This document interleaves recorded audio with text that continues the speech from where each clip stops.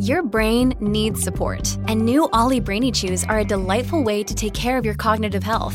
Made with scientifically backed ingredients like Thai ginger, L-theanine, and caffeine, Brainy Chews support healthy brain function and help you find your focus, stay chill, or get energized. Be kind to your mind and get these nootropic chews at ollie.com. That's OLLY.com. These statements have not been evaluated by the Food and Drug Administration. This product is not intended to diagnose, treat, cure, or prevent any disease. This episode is brought to you by La Quinta by Wyndham. Your work can take you all over the place, like Texas. You've never been, but it's going to be great because you're staying at La Quinta by Wyndham. Their free Bright Side breakfast will give you energy for the day ahead. And after, you can unwind using their free high-speed Wi-Fi. Tonight, La Quinta. Tomorrow, you shine. Book your stay today at LQ.com. Many of us have those stubborn pounds that seem impossible to lose, no matter how good we eat or how hard we work out. My solution is PlushCare. PlushCare is a leading telehealth provider with doctors who are there for you day and night to partner with you in your weight loss journey. They can prescribe FDA-approved weight loss medications like Wegovy and Zepbound for those who qualify. Plus, they accept most insurance plans. To get started, visit plushcare.com/weightloss. That's plushcare.com/weightloss. Welcome to the New Books Network. So, hi, my name is Rachel. I'm a PhD researcher at the University of Kent. And this is another podcast for the New Book Network Sex, Sexualities and Sex Work channel. And today I'm really excited to speak to Stefan Vogler, if I got that right, about his book, Sorting Sexualities. So, Stefan, can you tell the readers who you are and what your research interests are, please? Sure, yeah. So, as Rachel said, my name is Stefan, and right now I'm a research scientist at NORC at the University of Chicago. Before that, I did a couple postdocs, like a lot of us do, and um, before that, got my PhD at Northwestern in sociology. And so, my research is really concerned with, well, surprise, sexuality, um, but really around the ways that sexuality is regulated and the way it intersects with law and science. And so, the way that law and science co-produce sexuality is a big theme in the book. Um, but I've studied a lot on LGBTQ asylum, looking at the ways that asylum seekers can come to the United States and seek protection on account of their sexualities. But as I'm sure we'll talk about, one of the things they have to do is prove that they are whatever sexual identity they say they are when they come. And so that really got me interested in studying that arena. I've also done work on sex crimes, so studying how we assess risk in sex offenders, how those actually become identities that the legal system uses to govern people. So, as you're probably gathering, I'm very Foucauldian in my approach to studying sexuality. But I like to bring in a lot of different perspectives. So I always say I sort of follow this intersection of sociology and legal studies and science studies and queer studies. And so I draw on a lot of different disciplines and really think of myself as an interdisciplinary scholar in that way. Yeah. Um, so yeah, that's a little bit about myself and where I'm coming from. Excellent. So before we really launch into the book, why the book now? Why, what's sort of like, why now?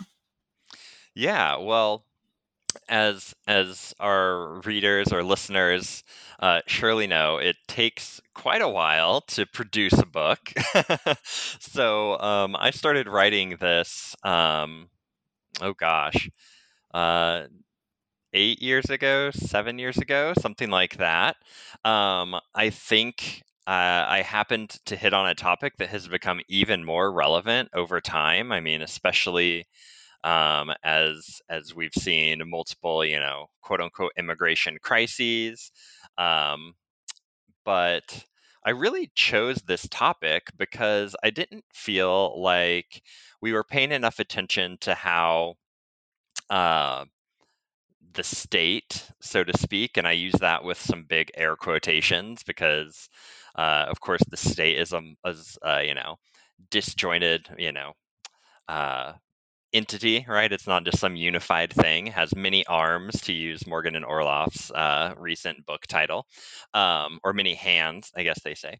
Um, but I didn't feel like we were looking at that too much in the U.S. context, especially. So we do. I think the scholars, there have been some scholars who've done amazing work on how sexuality is regulated vis-a-vis the state in historical context and post-colonial contexts. But I didn't feel like we had much looking at the contemporary West, and so I really got interested in looking at this relationship between sexuality and the state, and so I've always sort of been interested in how uh, to um, how do I put this? In how the state essentially uses sexuality as a vector of power or regulation.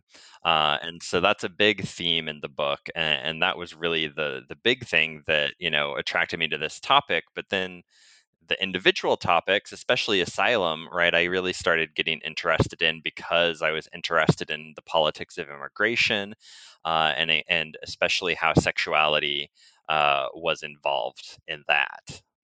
Um, so yeah. Yeah, no, that's interesting.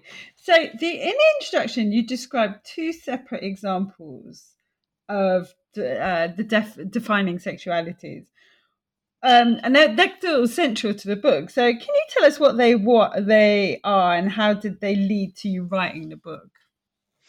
Yeah. So the two examples, I assume you're talking about the big case studies for the book, which on the one hand is LGBTQ asylum law, and the other is sex offender law, specifically sex offender civil commitment law, which is not specific to the United States, but quite a bit larger in the United States than in most other countries.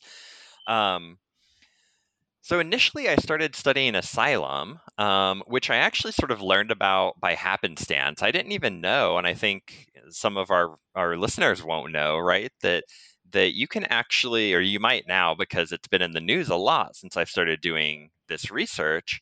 Um, but you can get asylum, political asylum, based on your sexual or gender identity. So if you're being persecuted because of your sexuality in your home country, you can come to the United States or a handful of other countries, and you can actually seek protection based on that. You can say, hey, I'm being persecuted based on my sexuality or my gender identity, and I would like to seek asylum here. And you have to go through a big legal process. But essentially, when I was a first year graduate student, I was doing some volunteer work for a nonprofit, and I learned that they actually were representing asylum seekers, and I was like, oh, this is a thing. And okay, well, I was already interested in how the state regulates sexuality, and so this really like piqued my interest. And then I learned that one of the things you have to do in this area of law is prove that you are gay, for example, or prove that you are trans. And I was like, okay, well, how are people proving that they're gay to an immigration court? Mm. And that was really the driving question that started all of this. Is like, how are people proving their sexualities to the state, right, or to these legal complexes? And so I really started diving into asylum law, and I studied that for a couple of years. And I was like, this is clearly happening in other places, right? This isn't just a phenomenon. At least my hunch was, this is happening in other places, right? And so I sort of went on a hunt for other realms where the state or the law, right, were exerting this type of regulation, right, where places sort of had to prove or people had to prove their sexualities or something like that. And I went through a number of things like Don't Ask, Don't Tell, right, in the United States, where um, where military service members had to defend themselves against claims or accusations that they would be gay, and a number of other sort of arenas. And I ultimately, again, sort of happened to come across the sex offender civil commitment laws, which again was something I didn't know existed when I, initially started thinking about this research. But as I started looking into it, so how civil commitment works, just to give everyone a little background, is that when a sex offender, there are 21 jurisdictions in the United States. So 19 states plus Washington, D.C., plus the federal government have these statutes that allow the state to seek the indefinite confinement of a sex offender after they have finished serving their criminal sentence. Wow. So, right, yeah, I mean, it seems very anathema to how our justice system is supposed to work, right? They're essentially being tried for the same crime a second time, but the way they get around that is by putting it in the civil realm. And so they get around all sorts of double jeopardy and ex post facto, and all these legal terms that a lot of people aren't going to care about, but that are very important here. And so, but again, part of then what has to happen is that in this case, the state has to prove that this person is whatever they claim they are, so that they are a pedophile, or they are a sadist, or that they are a rapist. But they do this in a way that actually turns that from a set of behaviors, right? When we think of sex crimes, we think of, okay, you did this thing, right? You committed a rape, and now you're being punished for it. But actually, in civil commitment, they sort of create an identity around this, right? So it's not just this simple, like, we're punishing you for a behavior. We actually have forensic psychologists come in, and they really give them a DSM, a diagnosis from the Diagnostic and Statistical Manual, which is sort of the holy Bible of psychiatric diagnoses here in the United States. And they will say, like, this person is a sexually violent predator or a sexually violent person.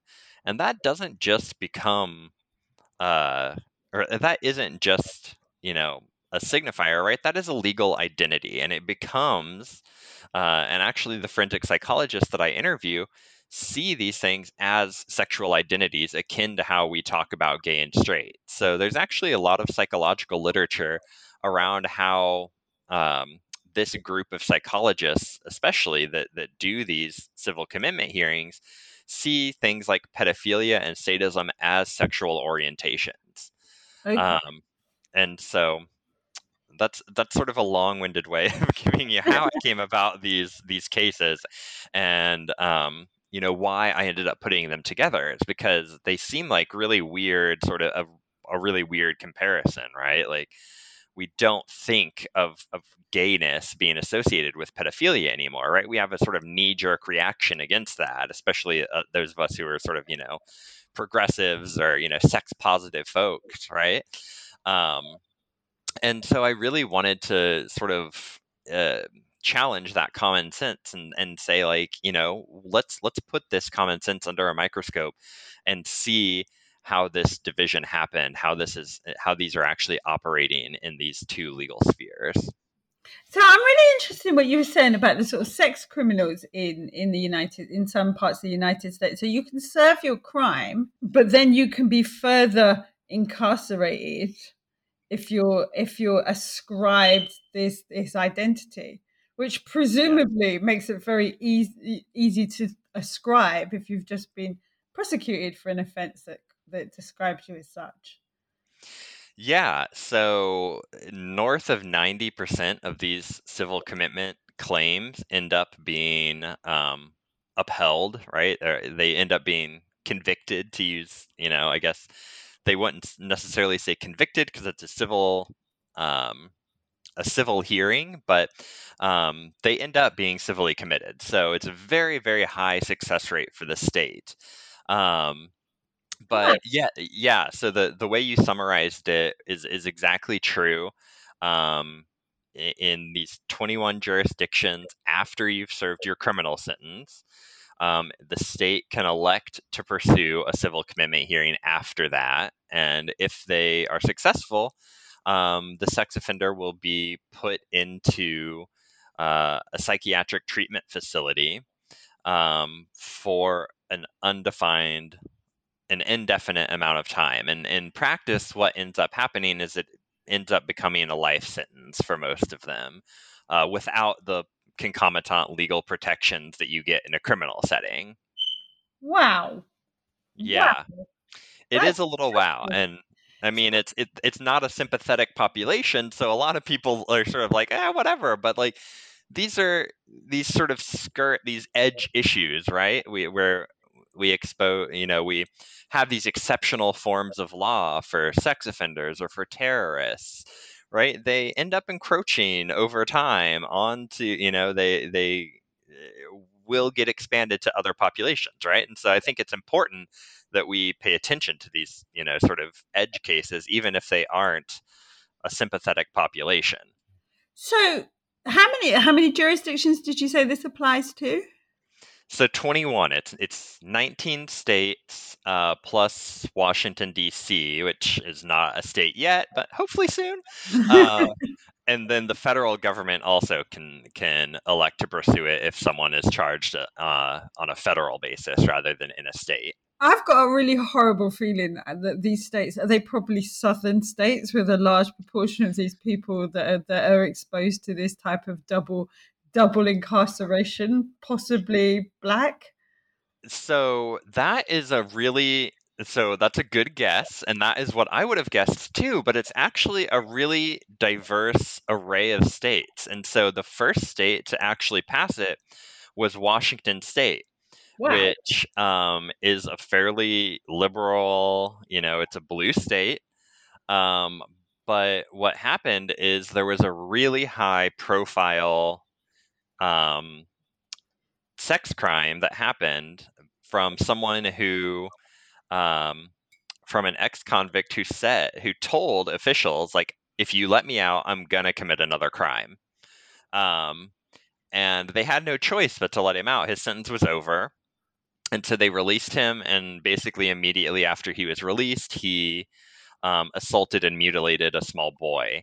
And it was a heinous crime, right? I mean, it was horrible. Um, and the Washington legislature reacted almost like immediately. Within the year the law was passed, he was civilly committed. He became the first person in the country to be civilly committed under these new laws.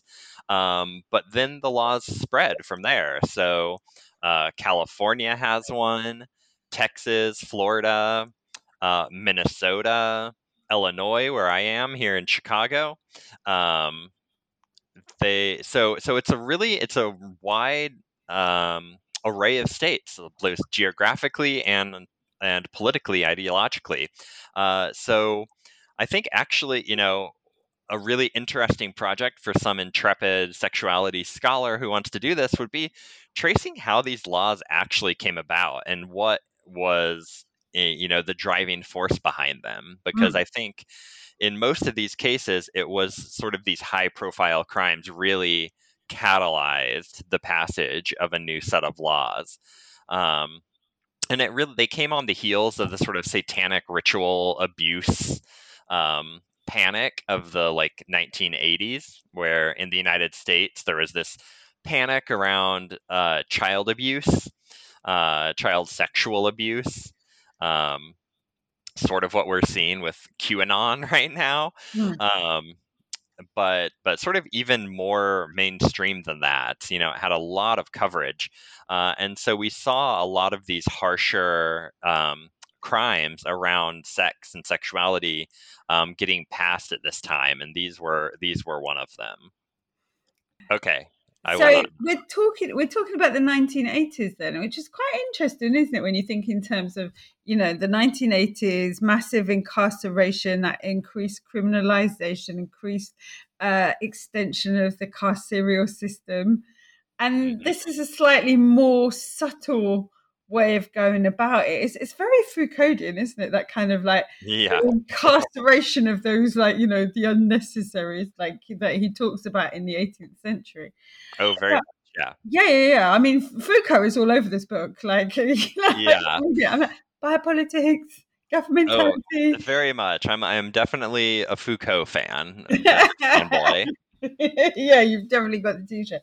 So, in the book, okay, you discuss state institutions, legal and scientific actors working together to co-produce sexuality as a regulating category. Can you talk us through this?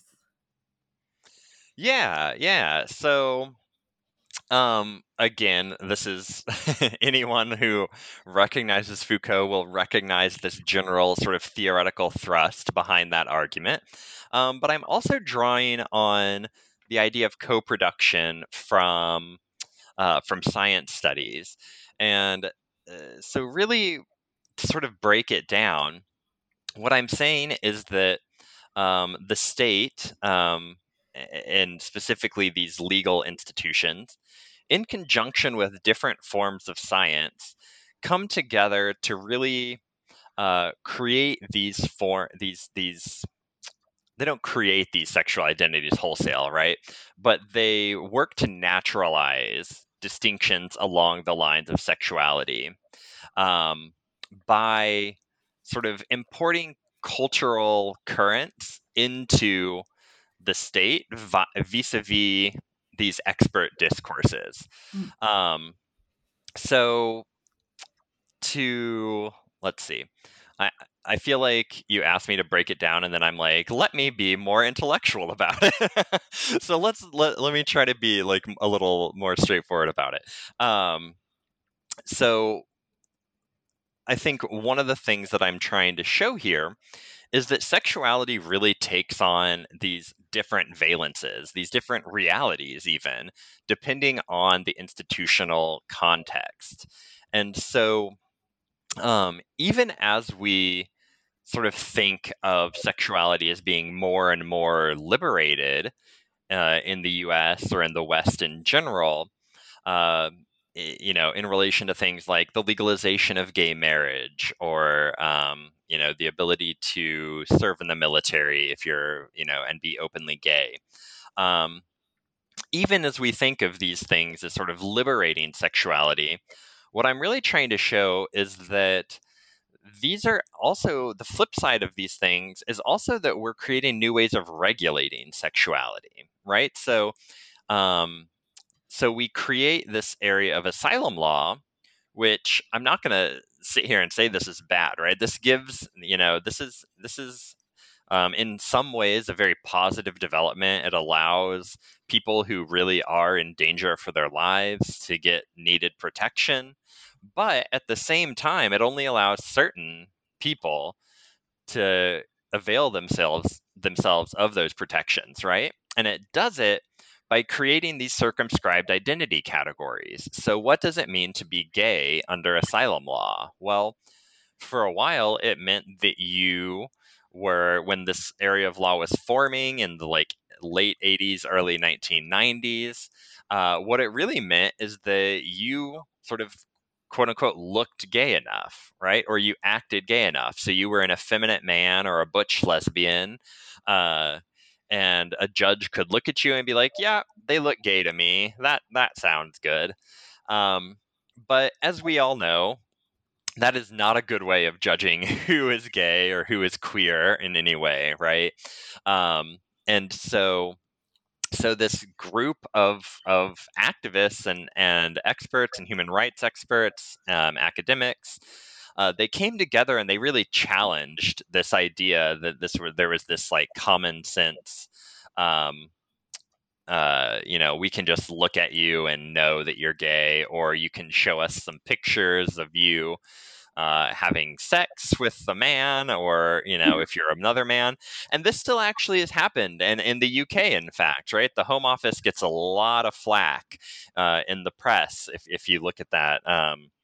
about, asking really invasive questions like, are you a top or a bottom? And how many people have you had sex with? And, all sorts of really invasive questions that aren't, again, needed to sort of prove someone's gay or to show someone's identity. And so this group of this sort of hybrid um, network of experts, as I talk about in the book, came together to really challenge this, and they've really moved the standards of proof away from being about these sort of bodily indicators, and moved it more towards being about identity and a narrative of this person's sort of life, right? So you narrate this sort of, it still becomes a sort of coming out narrative, so it still can be problematic in that sense, right? It's still a sort of Western trope. But you create these sort of circumscribed ways of, identities of what it means to be gay or what it means to be a lesbian or bisexual or transgender or what have you. And so that's really what I'm talking about when I say they create these new regulatory categories, right? They create the queer asylum seeker. And what does that mean to be a queer asylum seeker? Or they create the sexually violent predator.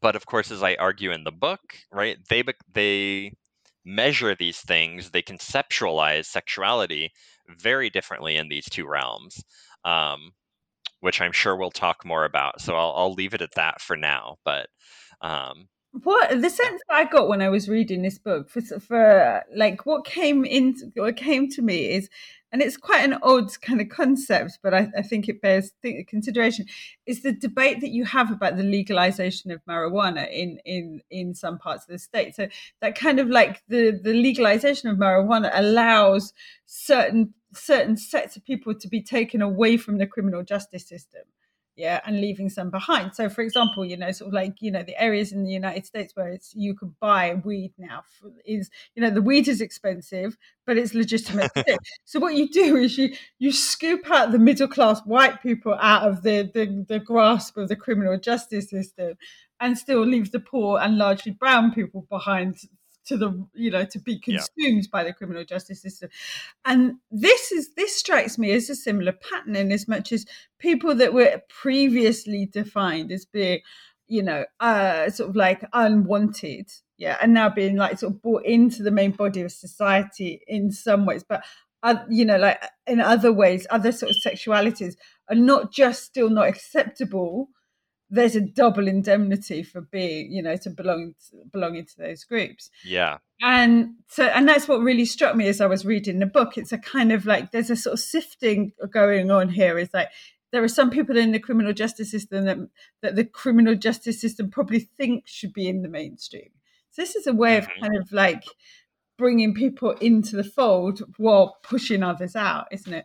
I'd be really interested in the demographics of the people who were being sort of like civilly incarcerated after a prison sentence, because it strikes me you're going to be poor, aren't you? You're going to come out. You're going to be disadvantaged, and you're going to be poor.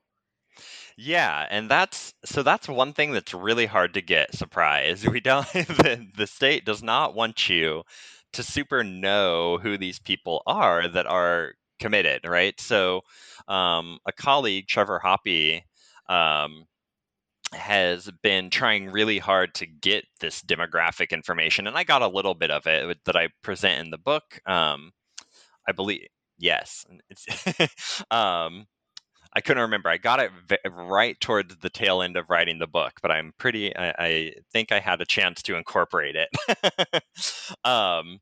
And what I found, we can't get much on class, but we do know, for instance, that we don't know on a wide basis, but based on my own research, most of the people can't afford private counsel when they are being tried for civil commitment, which we know, of course, is a sign of poverty, of low socioeconomic status. But when we get official statistics, so here in Illinois, for instance, I was able to get a racial breakdown. And it is, unsurprisingly, disproportionately Black men. Um, but the other interesting thing is that when you look at it, the demographics are sort of a little bit surprising. So there are two main things that people get civilly committed for. The first is pedophilia, and the second is sadistic rape, or serial rape, and so which in diagnostic terms is often called other specified paraphilia non-consent, um, which is a very sort of loosey-goosey definition or diagnosis that I spend a whole chapter talking about in the book. um, but when you look at those two categories, those who are committed for pedophilia or pedophilic disorder are about 2/3 white. And then when you look at those who are committed for rape, they're about 2/3 Black. And so, what that tells me, or what I suspect here, is that, we are, this is especially the rape side of things, right?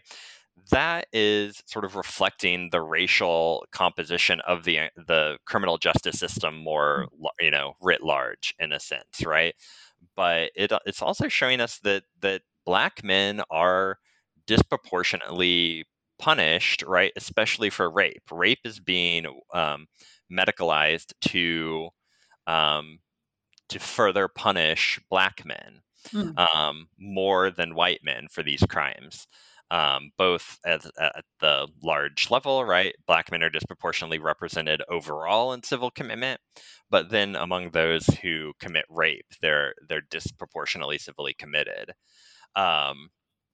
And so, what we also found, I actually worked on a report with the Williams Institute with my colleague Trevor Hoppe and some others recently, and what we also found is that it looks like also sexual minority men, or men who have sex with men, are disproportionately civilly committed as well.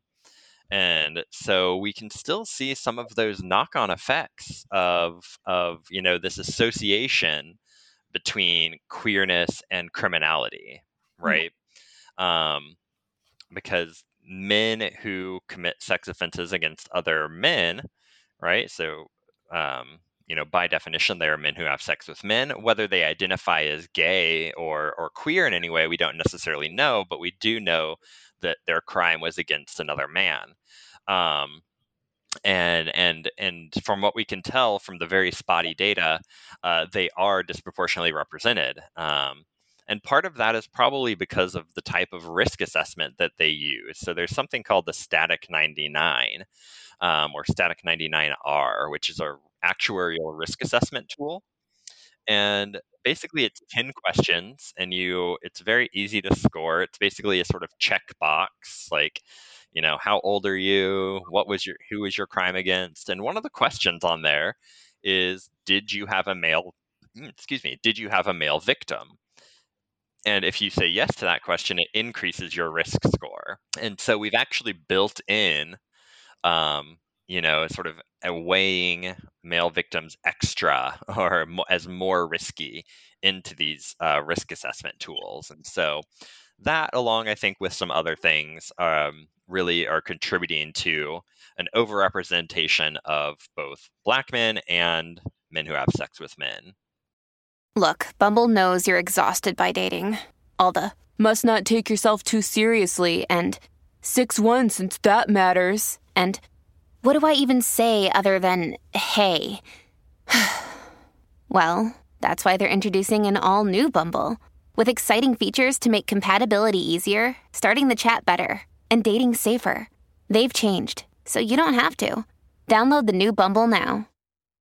But also, as well, it leads into really interesting debates about worthy victims, isn't it? It's like, if you're a male victim of like a criminal, it's almost like the crime committed against you is weighted more heavily. In fact, weighted heavily enough so that the perpetrator does 2 sentences.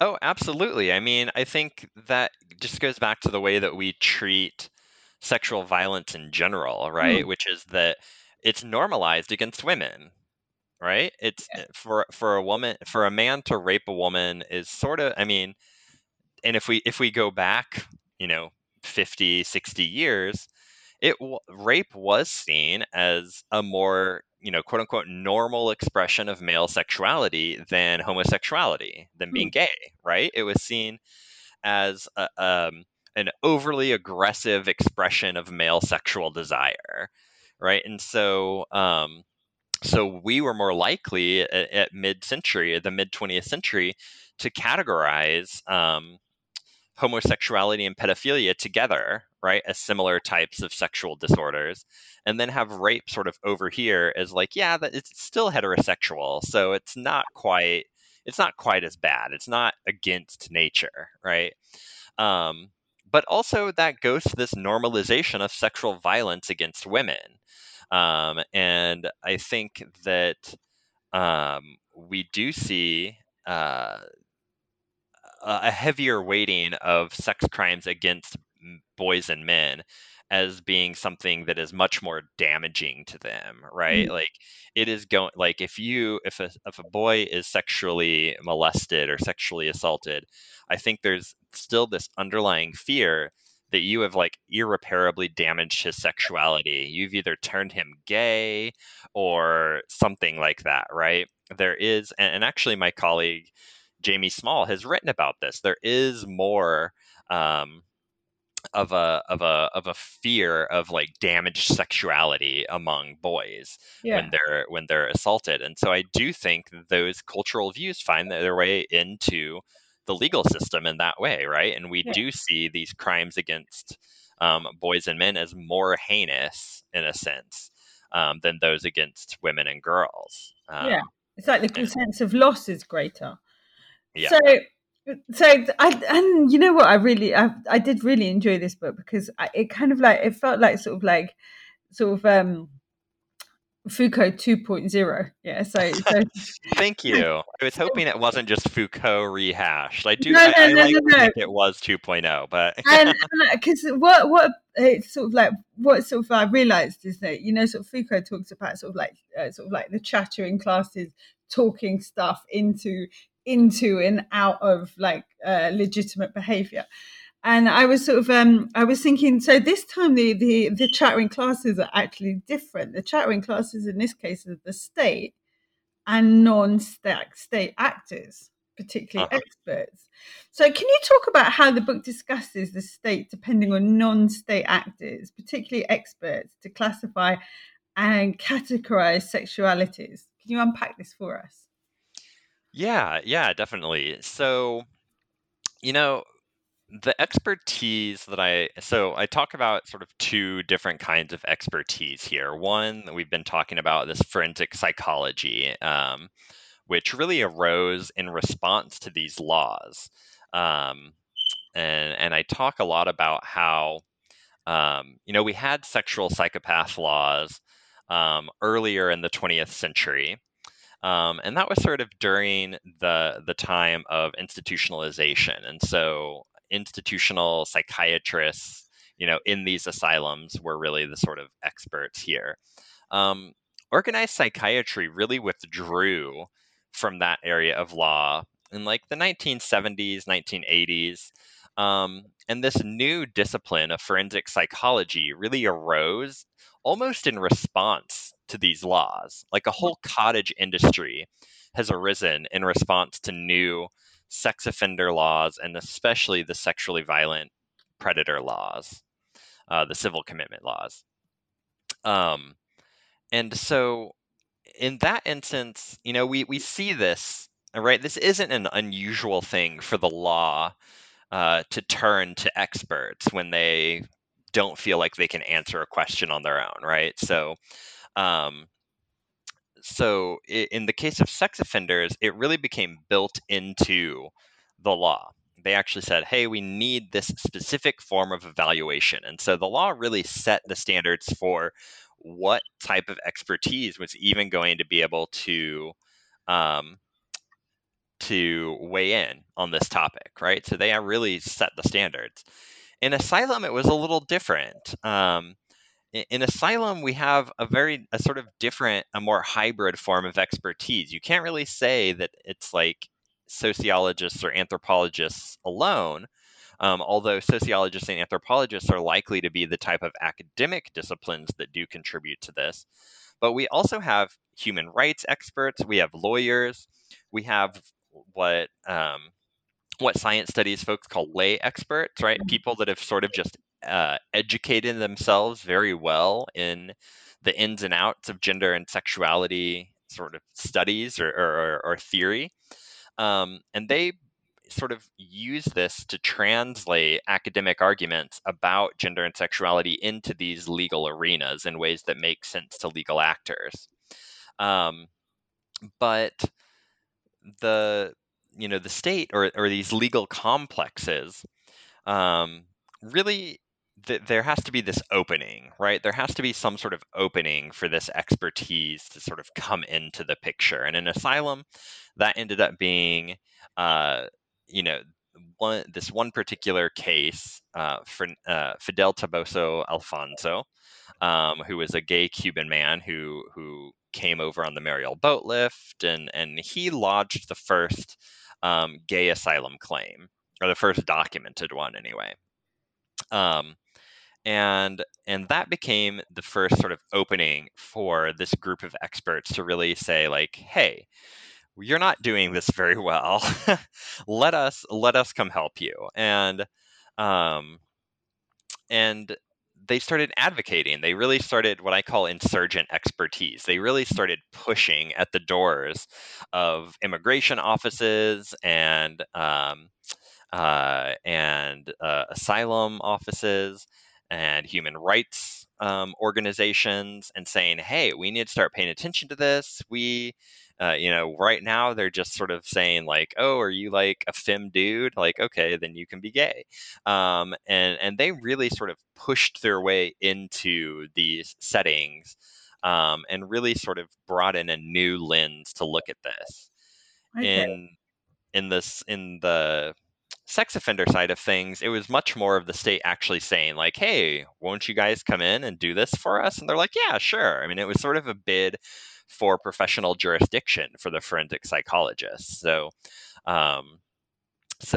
this idea of co-production is that new forms of regulation require new forms of knowledge, right? So and new forms of knowledge often engender new forms of regulation. And so it's sort of this, circular process of creating new ways of knowing things and also new ways of regulating things at the same time.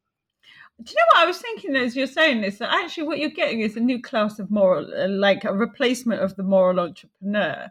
So Yeah. and I was thinking about the debates around sex work in the 1860s that came about as a consequence of like some really unpleasant legislation that the early feminists then challenged. But then instead of like sort of carrying that through, they then sort of like sided back with the state and turned on prostitution itself as a means of like survival.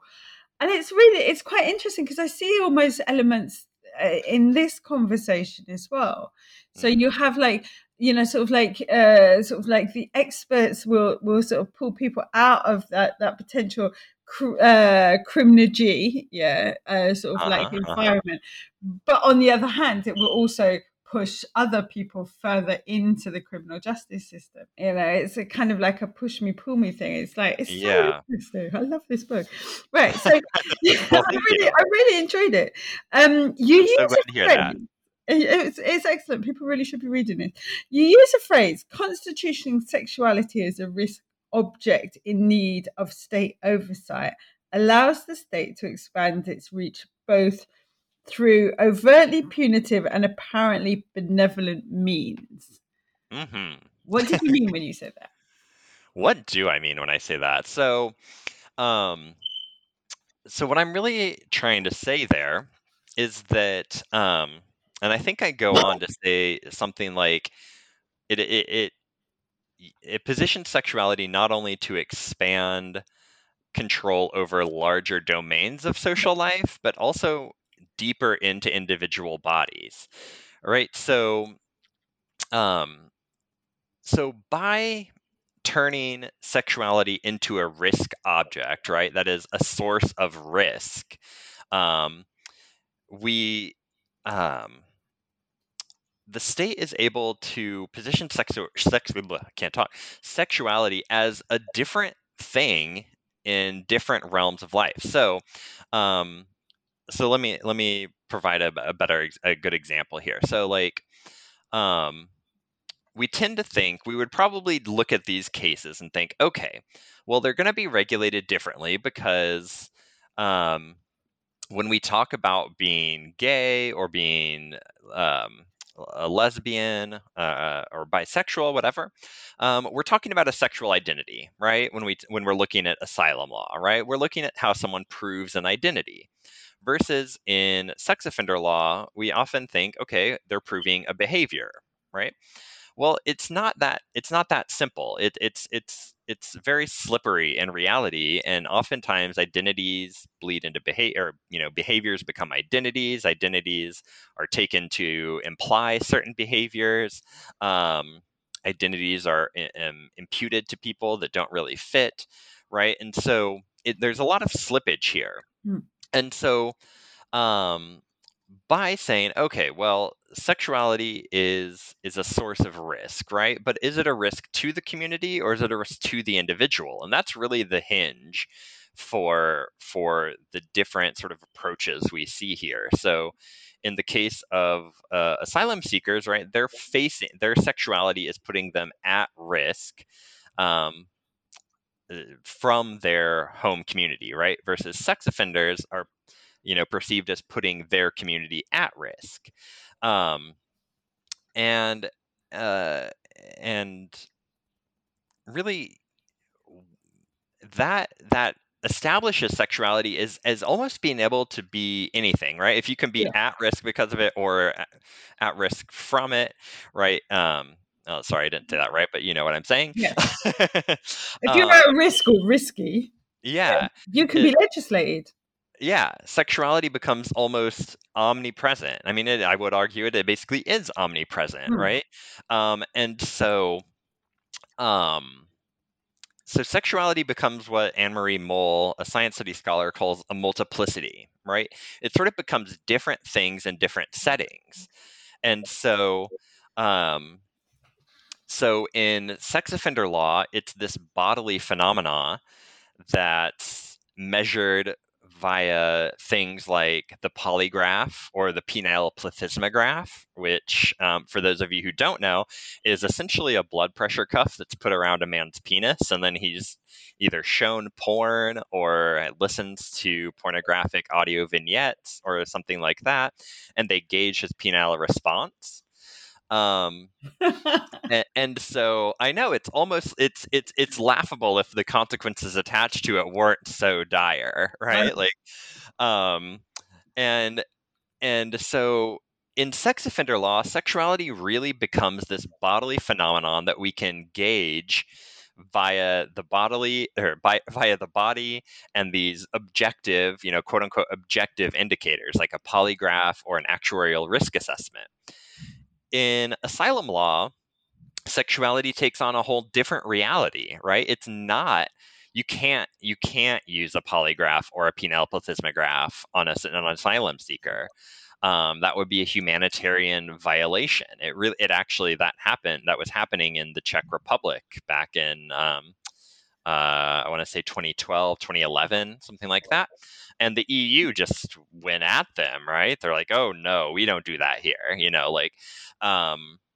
but it's this narrated form of expressing your sexuality, right? And so it becomes about indicators that have to be placed in a particular context to make sense. And so what does it mean to be gay in Iran versus Canada or the United States, right? I mean, it's different, right? And so sexuality actually takes on a different reality in each of these settings, even though we're regulating, quote unquote, sexuality. And this is where I was saying, well, some people would come back and say, yeah, well, it is different though. We're regulating identity in asylum versus behavior in sex crime law, but it really doesn't become that when we look at it in practice, right? And so that's really where I go with this idea of constituting sexuality as a risk object, right? It becomes something that there's this imperative to regulate because of the risk attached to it. This is the stuff of Lombroso, isn't it? This is the stuff of Oh, Lombroso. yeah. It's like you've got, your body, your body is inherently criminal because of your reactions. So now we need to regulate you. Oh, That yes. is There's really- definitely that biocriminality aspect Yeah, there, for that sure. is really scary. And also as well, obviously anyone who's listened to me for more than a second knows that I study sex work. Don't tell the rad femmes about this, because I'm just imagining where they're going to go with this, I'm imagining sex working women being incarcerated under these laws because of the risk they present to non-sex working women. This is scary stuff. Yeah. I mean, and the way that scary stuff. I mean, and the way that they get up, these standards developed around men and male bodies get applied to other bodies and other genders is also scary, right? Because, there aren't very many women civilly committed in the United States. And we know, well, we don't know a lot about sex offenses, right? They're chronically underreported. But from what we do know, we know that over 90% of sex offenses are committed by men, and mostly against women, and girls. But oh my God, I totally lost my train of thought right in the middle of talking. I was just thinking, because in the UK, so somebody who's been convicted of prostitution will be classed as will be defined as a common prostitute. That's your definition. That's your identity. Yeah. How scary that would be. Yeah. Because you're already marked, Exactly. So you've already been given that. There's no need to prove it because the law's being used to prove that.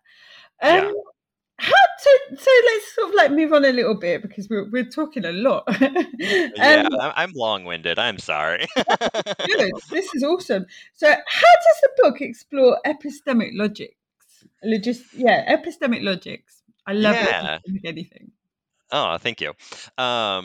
So the idea of epistemic logics is really that different sort of interstitial organizational spaces have different ways of knowing things. And so I borrow both from the idea, as you can tell from the term, from the idea of institutional logics, and on the other hand, from epistemic cultures, from science studies.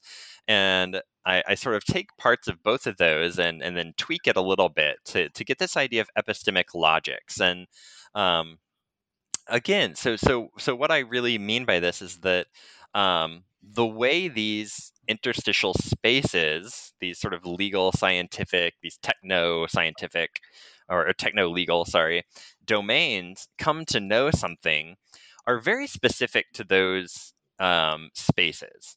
And they're dependent on political, cultural, and institutional imperatives and factors, right? So it's dependent on the sort of cultural frames around the people that are under scrutiny, right? So whether that's a gay person or a queer person or a sex offender, they're limited by political constraints. So can we really be sympathetic to sex offenders in our current cultural context? Not so much.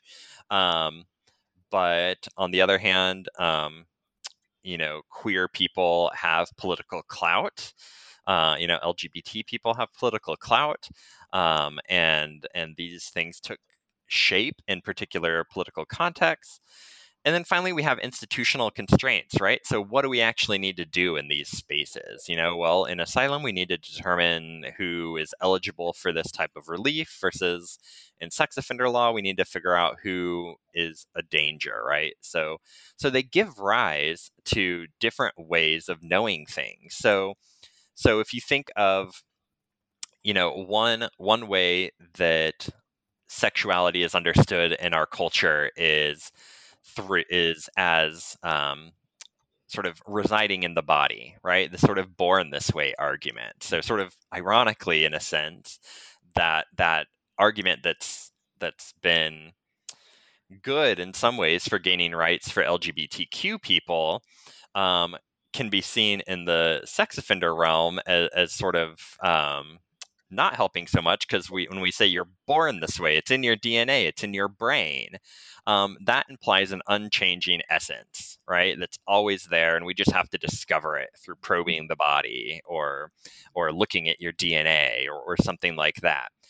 Well, if that cultural frame of the sort of born this way or that cultural frame around sexuality is imported into this legal, this techno legal context of sex offender law, well, then we get an approach to knowing that is centered around that idea, right? And it becomes, okay, so if we're born this way, if it's an essence in our being, then we should look to the body for signs of sexuality, right? It's very much the sort of it's not out of line with sort of scientific racism of the 19th century, when we said, oh, well, we can look at racialized people's bodies and find some sort of distinction, right? So we can look at a gay person and find a distinction, right? The longer finger on, whatever the index finger test is, right? Like, oh, if your index finger is longer than your pointer finger, no, those are the same thing.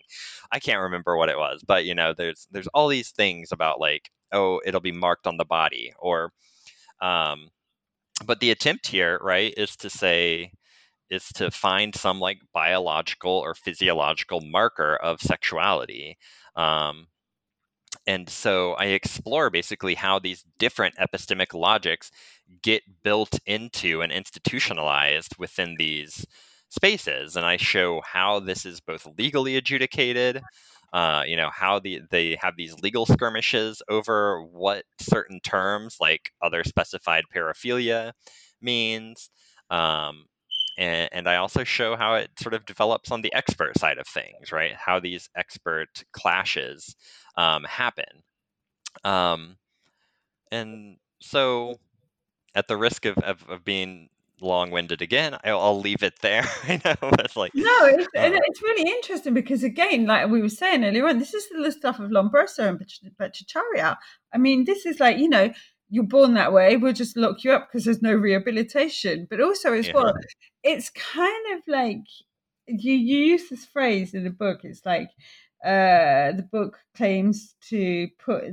puts cultural common sense about sexuality under the microscope and makes the familiar strange.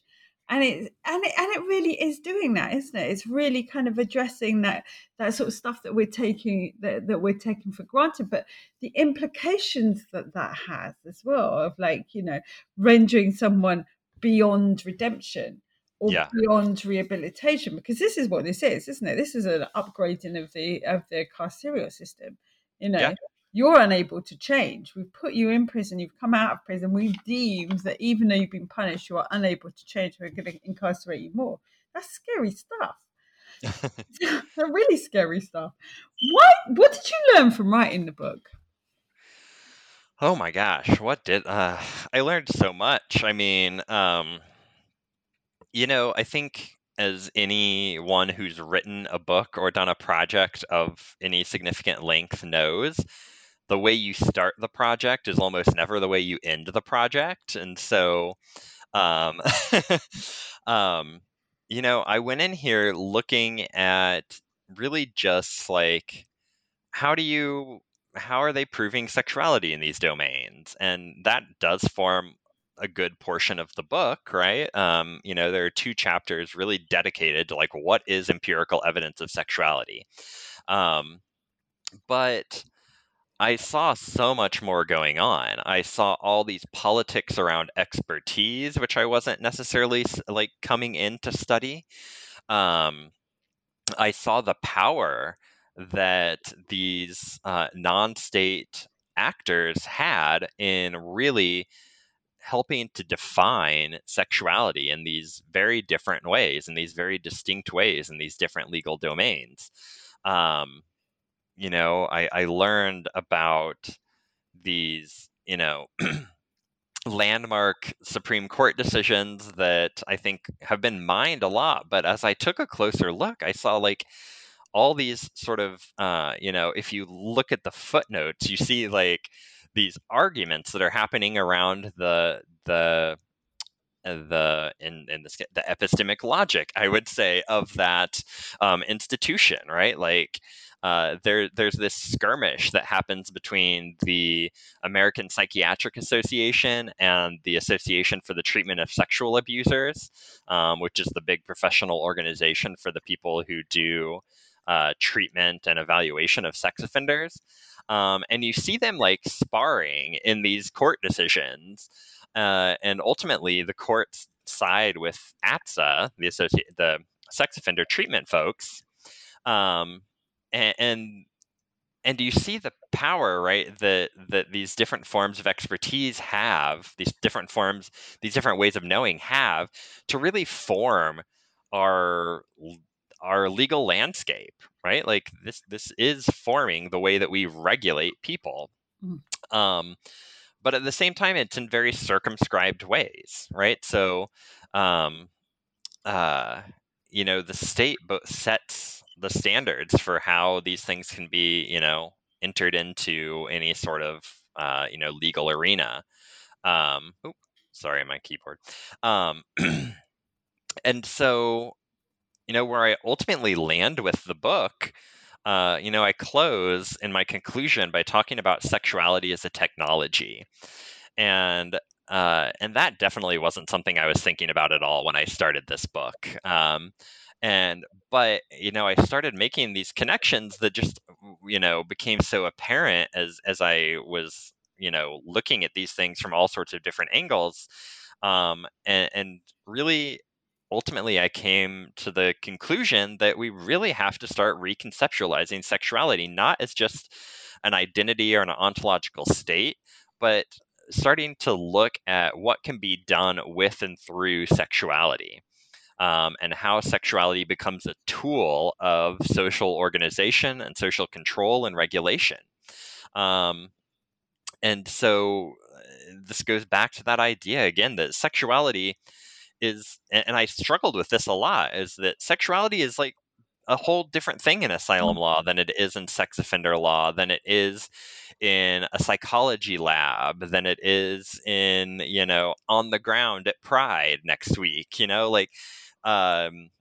and so really we need to look at all these like multivalent ways that sexuality can be used to structure social life. And ultimately, I think it needs to be much more central to sociological analysis than it currently is. Totally. And it's like, it made me really aware, like, of just how powerful a tool it is. Yeah. How powerful a tool, and how powerful a tool it is of, like, sort of winning over kind of influential sectors of society, but at the same time victimizing less influential sectors of society. That's what I really got from it. So who did you write the book for? Who was your target audience? Well, I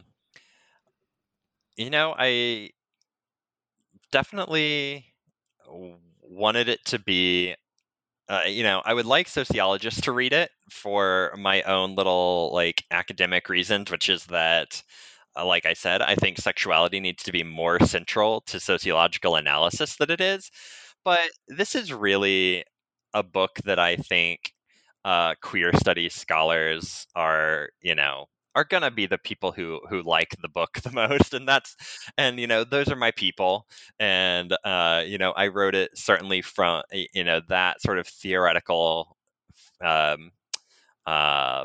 approach, that frame is definitely threaded through the book. And so that's always been my sort of home base. And while I really want to reach legal studies scholars and science studies scholars and sort of quote unquote mainstream sociologists, this is really my my love letter to queer studies, because that's my home, Yeah. It's so interesting though, isn't it? It's like, because there's so many other links that you can see that have gone on sort of previously, and I'm thinking about the way that women who have transgressed sexual sort of like norms. And I'm thinking about Ireland. I'm thinking about, the women in this sort of like Magdalena homes and stuff like that. So they're judged. Oh, yeah. Informally judged and then incarcerated, and it's a kind of regulated, more official version of that kind of unofficial stigmatization. Yeah, and so it's kind of like, whereas before, like you can go to prison and you come out of prison and technically you're free because you're walking about, but actually you're incarcerated in some sense because you can't get a job and you're judged. But this is a similar thing, isn't it? But instead of like stigma, what you're getting is a civil sentence. So it's almost like this civil sentencing is replacing the role of stigma. So what are you working on next? What's in the pipeline? So I have a couple of projects that have grown out of this. One looking at LGBTQ encounters with and attitudes towards law enforcement. So, something that, as we are in Pride season, is very much in the headlines right now in the States anyway. Not sure what it's like over there. I think you guys have had some of it too, right? With the skirmishes over, police out of Pride and things like that. So I have that that is developing, and I'm also starting to look at queer people's pathways to prison. So one thing that I learned doing this research is that queer people are 2 to 3 times more likely to be incarcerated than non-queer people, non-LGBTQ people. But we don't really know much about why. What's going on? Why? What's going on in these encounters with the police between queer people and the police, and what's going on in the criminal justice system or the criminal legal system that's causing this overrepresentation. And so those are sort of a pair of linked projects that I'm sort of very in the very early stages of, about to start like my first interview for the Queer Pathways to Incarceration. So we will see how those shape up, but I'm really excited. Yeah, they've sort of grown out of my interest about the legal regulation of sexuality and queer people's encounters with the law. So yeah, I'm excited to get those started. Yeah, that's quite interesting. A couple of weeks ago, I interviewed someone whose book's called Aggressors in Blue, and it's quite interesting to see the police crimes against LGBTQ people. Oh yeah. Okay, so this is the part of the podcast where you are allowed to shamelessly self-promote. Okay, shameless advertising. So, who are you? What's the name of the book, and who publishes it? I'm Stefan Vogler, and the name of the book is Sorting Sexualities, Expertise in the Politics of Legal Classification, published by University of Chicago Press, and it is available now on Amazon or uchicagopress.com or .edu. Sorry. My name is Rachel Stewart. I'm a PhD researcher at the University of Kent. This is the New Book Network, and this is the Sex, Work and Sexualities channel.